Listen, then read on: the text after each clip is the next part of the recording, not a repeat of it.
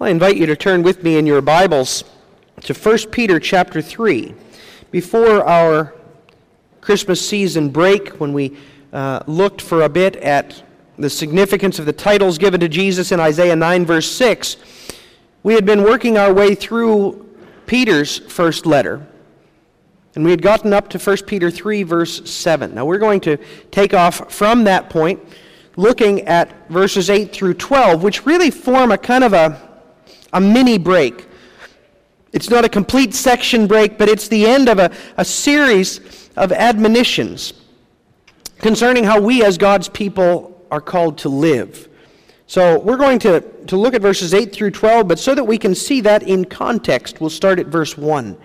Wives, likewise, be submissive to your own husbands, that even if some do not obey the word, they, without a word, may be won by the conduct of their wives, when they observe your chaste conduct accompanied by fear. Do not let your adornment be merely outward, arranging the hair, wearing gold, or putting on fine apparel, but rather let it be with the hidden person of the heart, with the incorruptible beauty of a gentle and quiet spirit, which is very precious in the sight of God.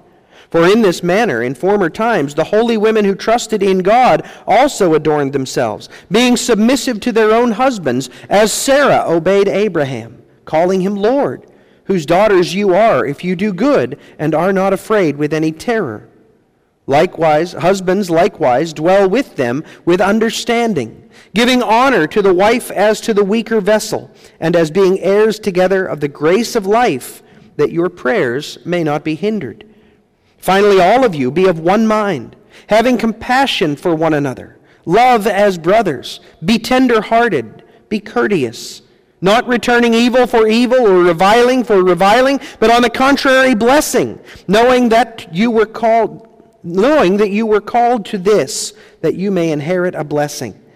For he who would love life and see good days, let him refrain his tongue from evil and his lips from speaking deceit. Let him turn away from evil and do good. Let him seek peace and pursue it. For the eyes of the Lord are on the righteous, and his ears are open to their prayers. But the face of the Lord is against those who do evil. Amen. Thus far the reading of God's holy word. Brothers and sisters, beloved of our Lord through Christ, as we return to our study of 1 Peter, it is good for us to remember from the start how clearly Peter has shown us that our salvation, our standing before God, rests entirely upon the grace of God poured out in Christ.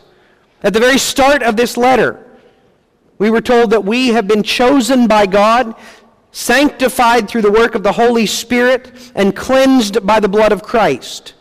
We were born anew into hope, says verse 3 of chapter 1, through Jesus' resurrection from the dead. And verse 5 in chapter 1 says, we who are saved are now being preserved for salvation in God.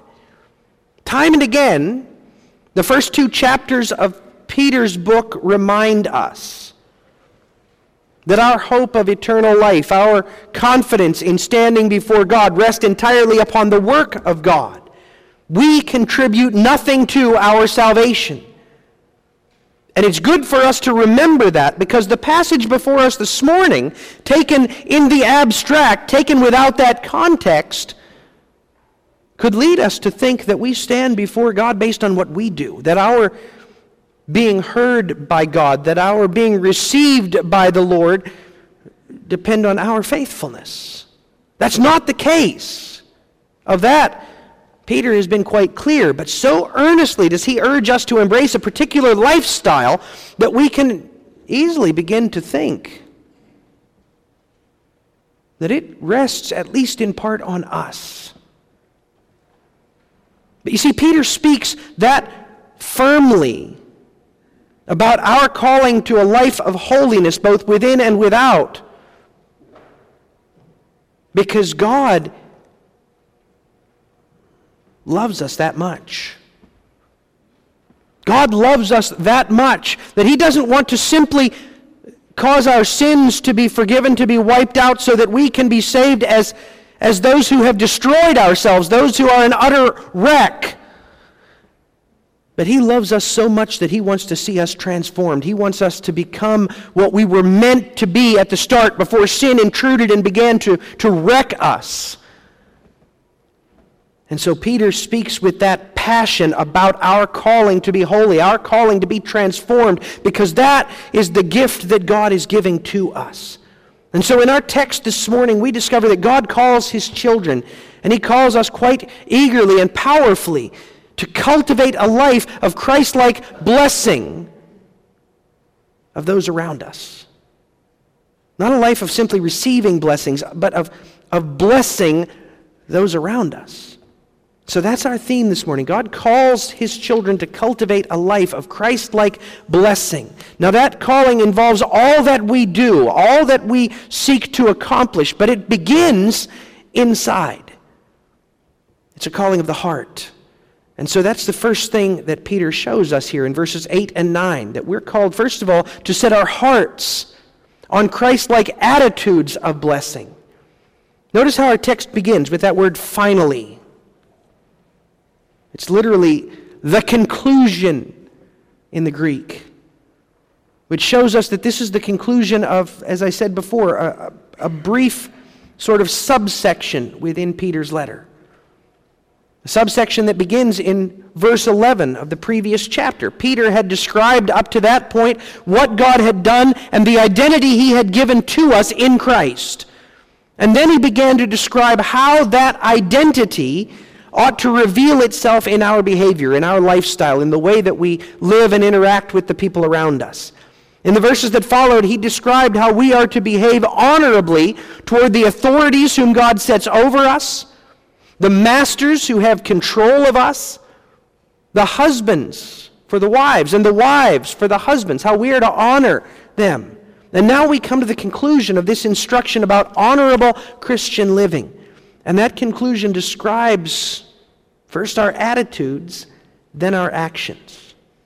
Now notice that as he comes to this conclusion, Peter emphasizes this is for all of us.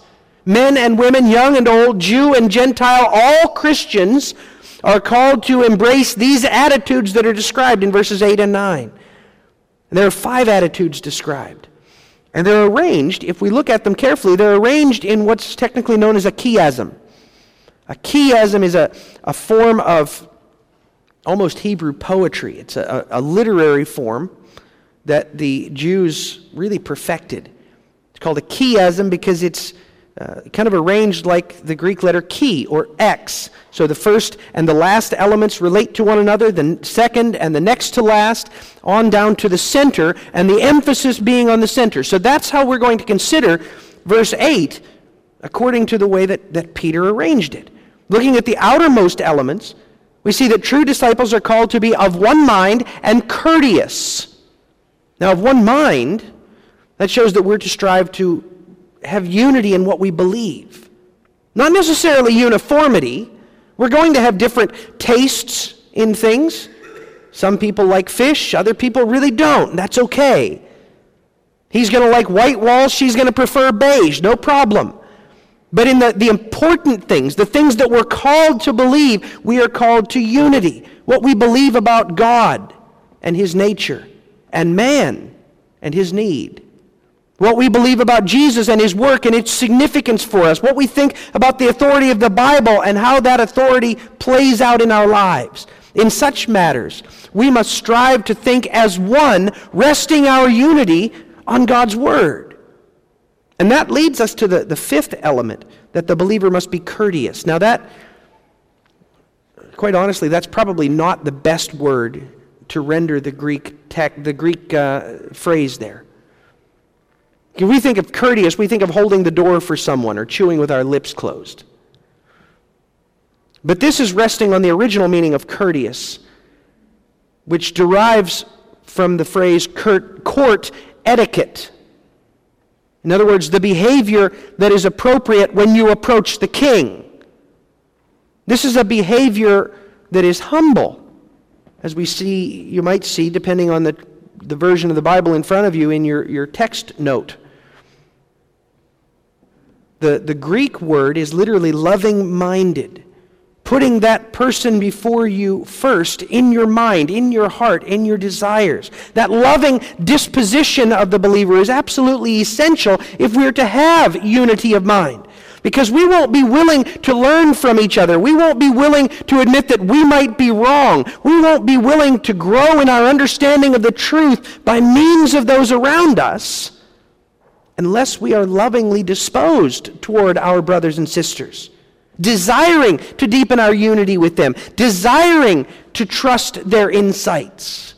So we must ask God for the ability to love them and to trust them. Them being the people to whom He has united us, the congregation of the Lord. We need to ask God to teach us to love one another in our minds, to be favorably disposed toward each other, so that we will gain a unity of understanding, a unity in the truth. And that leads us to giving our hearts to one another. Second element in the list is rendered as compassion. It's from the Greek term sympathes. Sounds familiar, right? Sympathy. Literally means to suffer alongside of. It's what we read in Romans 12, verse 15. Rejoice with those who rejoice and weep with those who weep. And that stands parallel to the fourth element, be tender-hearted. Be tender-hearted. It refers to a compassion that arises, a sympathy that arises from deep within, from the inner person. This indicates a tenderness toward one another that's not just on the surface. It's not just saying, how are you, but not really caring how they respond. It's that kind of tenderness toward one another that really, honestly, truly cares. That asks, how are you doing? And the way that you ask it, they know that you really want to know. And if you give a trite answer and say, oh, I'm fine, they say, no, really, how are you doing? It's that attitude that wants to know, that truly wants to share in that life of the other person. That's not easy. It requires work. It requires really caring about, really seeking to know the people around us. And that requires God working within us. And then right at the heart of verse 8, we're to cultivate an attitude of love. Love of the sort that is due to our brothers. In other words, a deep and unwavering love that's absolute, that doesn't depend on circumstances, that doesn't rest on what they can do for us. Within the church especially, we are to love one another as brothers, because Jesus has drawn us into one family. We've been adopted. All of us who trust in Jesus have been adopted into one family. And therefore, we're called to love one another with a love that is absolute and unrelenting. The world will hate us because hatred is the air that is breathed by those who are steeped in sin. But we are not of the world. We are of Christ. We are of the one who is love. We are of the one who came and gave himself to us in love. So you see, our attitudes then are to be attitudes that reflect the attitude of Christ. And those attitudes will stand in stark contrast as we adopt them, as we seek to cultivate those kinds of attitudes. They will stand in stark contrast with the attitudes of the world around us. That's what we see in verse 9. Those who are separated from God, they're always eager to repay when they're wronged. They want to get even. They want to make that other person regret having crossed them. But we're to be different. Not returning evil for evil. That word evil, that is such a broad term. It could include anything. The guy who spread some lies about you, the other person who stole from you, or even that person who murdered your best friend. From the greatest offense to the least, he stole your parking space. Regardless of what that other person did, we are to desire a blessing for the one who has harmed us. Also, when they speak ill of us, when they revile you, when they say something hurtful about you, again, whether it's something that has utterly trashed your reputation in your estimation, or whether they've just said something that just rubs you the wrong way. Our natural response in sin is to do unto others what they have done to us. If you're going to say something rude to me, I'm going to say something rude back. If you're going to insult me, I'm going to insult you even worse. If you have teenage boys, you know how easily this comes to the human heart. It comes to all of us. Boys just are less self-controlled sometimes in what they say to one another. But we're to fight against that.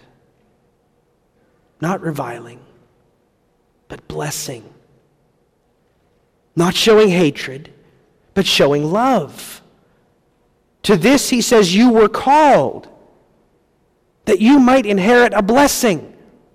You were called to this selfless attitude. You were called to love the unlovable, to pray for those who curse you. You were called to reflect Christ in the attitudes that he revealed. Remember, he's the one who suffered for us when we were his enemies, when we hated him. He was the one who prayed while he hung on the cross, prayed for those who mocked him that God would forgive them. He blessed with life eternal those whose sins destroyed him. And God wants us to reveal him in the desires that we cultivate in our hearts. And as we do, he says, we shall inherit a blessing. Notice how he says that. We shall inherit a blessing. When you inherit something, you receive it by right as the children of the one who has gone. Right? What he's saying in phrasing it that way is that God gives his blessing, his eternal blessing, to those who are his children. And that's why it's so important that we cultivate these attitudes, because when we cultivate these attitudes, we're revealing that we are the children of God. Because these attitudes don't come natural to those who are the children of Adam. These attitudes are the polar opposite of those who remain the enemies of God, remain far off from God. But those who have become the children of God in Christ, those who've been adopted, they're different, they're changed, they're transformed, and they're revealing the image of their heavenly Father. Great, so what's that mean for you this week? What's that mean for you this year? Well, folks, it means that we need to cultivate those attitudes that the Lord has laid out for us here. We're to cultivate these attitudes of being of one mind and having compassion for one another, of loving as brothers and being tender-hearted and being courteous, that is, being lovingly disposed toward those around us. So you need to ask yourself, we all, each one of us need to ask ourselves, am I cultivating these attitudes in my heart? If you don't know, if you're not sure, if you're not really positive that you're cultivating any kind of attitudes in particular, then you're cultivating worldly attitudes. Because one way or another, we are cultivating attitudes in our hearts. We're seeing people, thinking about people, responding in our minds and in our hearts toward those around us in particular ways. And if you're not doing it intentionally, then you're allowing the default to take precedence. And the default is to think and desire as the world does. The only escape from that is turning wholeheartedly and intentionally to Christ, confessing that our desires have been contrary to his ways, admitting our weakness, that we can't change ourselves, and then asking for his help, for his power to transform our hearts and our minds. And as we ask, he will enable us to do what we couldn't do on our own. So start by asking yourself then, how do I regard my fellow church members? Do I care about these people with whom I share a pew? What do I know about them? What do I know about their family, about their work, about their desires, about their struggles? How can I learn more about them? Pick someone. Pick the person who's in the pew beside you or in the pew in front of you, and resolve to learn a little bit more about them. Ask them some questions. Invite them for coffee or for dinner. Figure out how you can pray for that person or for that family. And then move beyond the church. After you've begun to show that love toward the people in the church, to cultivate that attitude toward a few of the families in the church, look to your neighbor, the people on your street, the people on your block. What do you know about them? What do you know about their struggles? What do you know about the worldview with which they're living their life? What do you know about their family? If you don't know anything, well, that makes you pretty common. But it also shows that you have a great work to do. So again, ask God to give you love for your neighbor and to give you the courage to start. Is there a wall between you and your neighbor? Not a literal wall, but a figurative wall because something unkind or unwise has been spoken? Then go and ask forgiveness. Invite them over. Again, spend time face to face with them. Offer to give them some help if they need it. But if you refuse to care about others, then you're showing that you're not really the children of the King who went out of his way to restore us to himself, went out of his way to tear down that wall that separated us from him. And so if you're not willing to do that toward your neighbor, to show that attitude toward the people in the pews around you, we must be willing. We must cultivate those attitudes. And that means we must spend time first on our knees asking God to give us a heart that loves our neighbor. And then we need to turn to the outside. Having begun to cultivate the attitudes within, we need to attend to the actions without. And that's where Peter turns next, using a section of Psalm 34 to do so. Now, Psalm 34 is quite appropriate to Peter's letter because it echoes the same kinds of themes. It emphasizes that the Lord has done a wonderful thing in drawing us to himself, but also that we live in a broken world, that we're going to experience heartache and pain and suffering in this world. But then right in the middle of Psalm 34, the psalmist points out that God calls us to endure that suffering as Christians, as his people, living differently than those of the world. And so this section shows us, again, using the words of Psalm 34, that God's children are to fill their hands with Christ-like acts of blessing. Peter begins in this section by defining his audience, because what he writes here isn't just for anyone.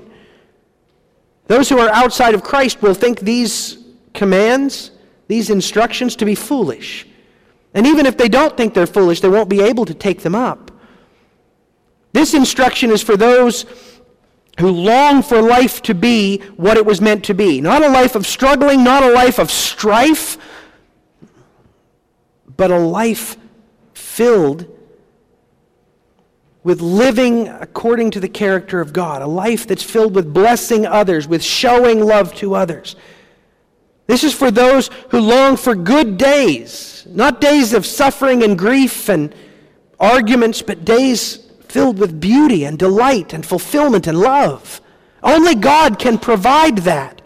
And he does so for those who walk in the way of faith. So Peter briefly describes what that way of faith looks like.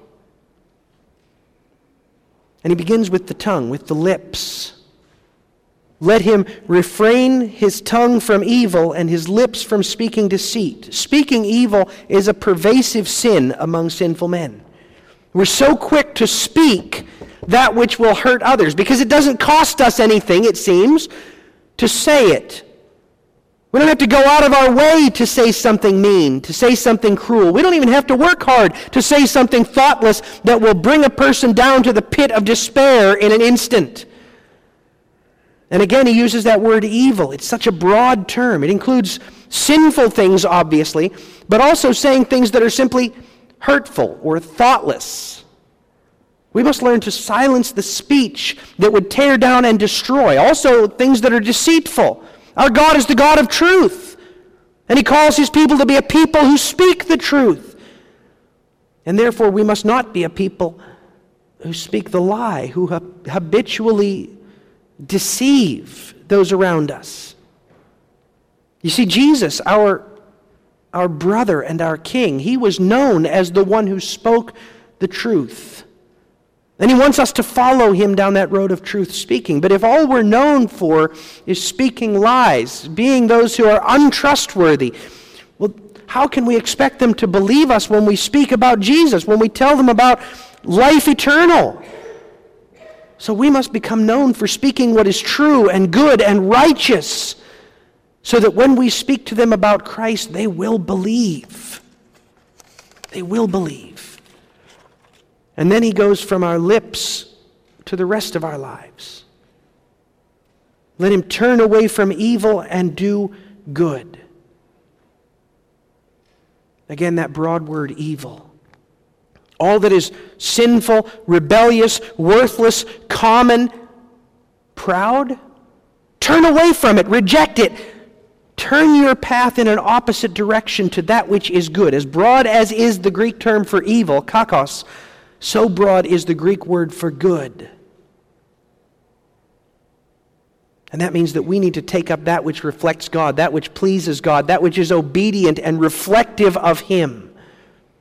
Note well that this phrase, let him turn away from evil and do good, that phrase shows us that there is neither neutrality nor passivity in the Christian life. There's no neutrality. There's no part of life that is free from the calling to discipleship. We can't simply do what is good and what is pleasing to God here on Sunday and then go and blend in with the world on Monday and think that's okay. No, whatever is evil, whatever is bad, whatever is worthless, we're to turn aside from. And in all that we do, whether work or play, whether amazingly consequential or seemingly insignificant, we need to strive to take all of it captive to Christ, doing that which is pleasing in his sight. And that's not a passive calling. A life of discipleship, a life seeking after righteousness, that doesn't just happen. It's something that we must intentionally and continuously pursue. And we will pursue it. We can pursue it. But only if we ask the Father to equip us to that end. And meanwhile, we need to seek after peace. Let him seek peace and pursue it. Not peace the way the world defines it. The world defines peace as simply an absence of active hostility. But that's just surface level. That kind of peace disappears in an instant. True peace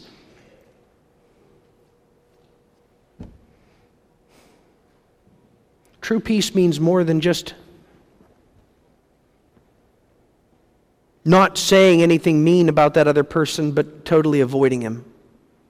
No. True peace asks, how have I offended you? What do I need to do to show you that I'm sorry? How can we love one another? How can we rebuild this relationship that has been broken? That does not come easy. It's hard. So hard, in fact, that it's what drove Jesus to the cross. But if we truly are his brothers, if we truly are the children of God, then that is what we will passionately pursue because he did it for us. And not everyone will allow us to obtain it. Some people, in the hardness of their heart, in the brokenness of their sin, they will utterly refuse. No matter how much you seek peace with them, no matter how much you seek to be reconciled, they will keep coming back with offense after offense after offense. That's beyond your control. But the Lord says through Paul in Romans 12, seek peace with all men insofar as it depends upon you, which means you must do everything in your power to pursue that peace. Blessed are the peacemakers, we heard Jesus say, for they shall be called sons of God, because that's what God does for us. And again, we can only do it toward one another when he is at work within us. Now here's the thing. None of this can we do and then cross off the list as being done. I don't know about you, but I love those kinds of tasks. On my days off, I like to fix things, repair things around the house, fix a car. Not because I'm such a great craftsman or such a great mechanic, but because it's so rewarding to take something that's broken and fix it, to see that absolute transformation. It's so rewarding to be able to cross it off the to-do list. But this stuff, devoting our speech to that which blesses rather than that which destroys, devoting our deeds to good instead of evil, devoting our passion to the pursuit of peace, that stuff's a lifetime project, the likes of which none of us will finish until the very end of our time here on earth. And yet we're called to strive for it daily. Because as we strive for it, as we see where we're falling short and we ask for God's help, as we renew our devotion to pursuing this aspect or that, we learn to rely not on us but on Him. And we learn to delight more and more and more on the amazing character of Christ which is being instilled within us. And God promises, when we fill our hands with these acts of Christ-like blessing, He cares. He sees what we do when we strive to reflect with our actions the actions of Christ. When you sit down and talk with that person at school that no one talks with, that everyone avoids, and you show the love to care about them. When you take your day off and you use it to do some chores around that elderly person's home because they can't do it themselves. When you swallow your pride and you apologize and seek peace with someone who is difficult and who you suspect probably won't reciprocate. When you do those things, God sees. And He listens to your prayer. Not because you've earned the right to be heard. We couldn't do that. Quite honestly, we could never attain to that kind of perfection. Even the very best of our works really aren't that great. But when we do those kinds of things, He hears our prayer because God always hears the prayer of His children. And when you do those things, you show that you are His children. But not so for those who devote themselves to doing evil. These God refuses to hear, and instead He promises that He will judge them for their persistently wicked works. How much better? How much better to be heard of God, to be loved of God, to be received by God as His children. Beloved people of the Lord, hear this well. Those who truly belong to God are saved by grace alone, through the works of Christ alone, received in faith alone. But although we are saved by grace alone, the Christian life is not a life of passivity. It's not a life of simply coasting. Because we belong to Him, because He has adopted us as His children, we will increasingly bear the image of our Father. So He calls us to set our minds very intentionally on Christ-like attitudes that will bless others. And He calls us to fill our hands daily with Christ-like acts that will bless others. So let us pray this week, let us pray that God would give us the strength and the desire to do that. And then this week, put it into action. If it's only with one person, one family, one neighbor, one friend, put it into action. Devoting yourself anew to reflecting the character of your Father above. Amen. Let's pray. Oh Lord our God, You have been so amazingly gracious to us. Because we don't deserve Your love. We don't deserve Your promises. We certainly don't deserve Your power at work within us to make us become reflectors of Your image. And yet You have promised to do exactly that. And Lord, we ask that You therefore would be glorified through us as we take up that calling. Make us eager to cultivate attitudes, Lord, that reflect Your attitude toward us. And Lord, give us the power and the courage to do those works which will show Christ to those around us. Father, we pray this in Jesus' name. Amen.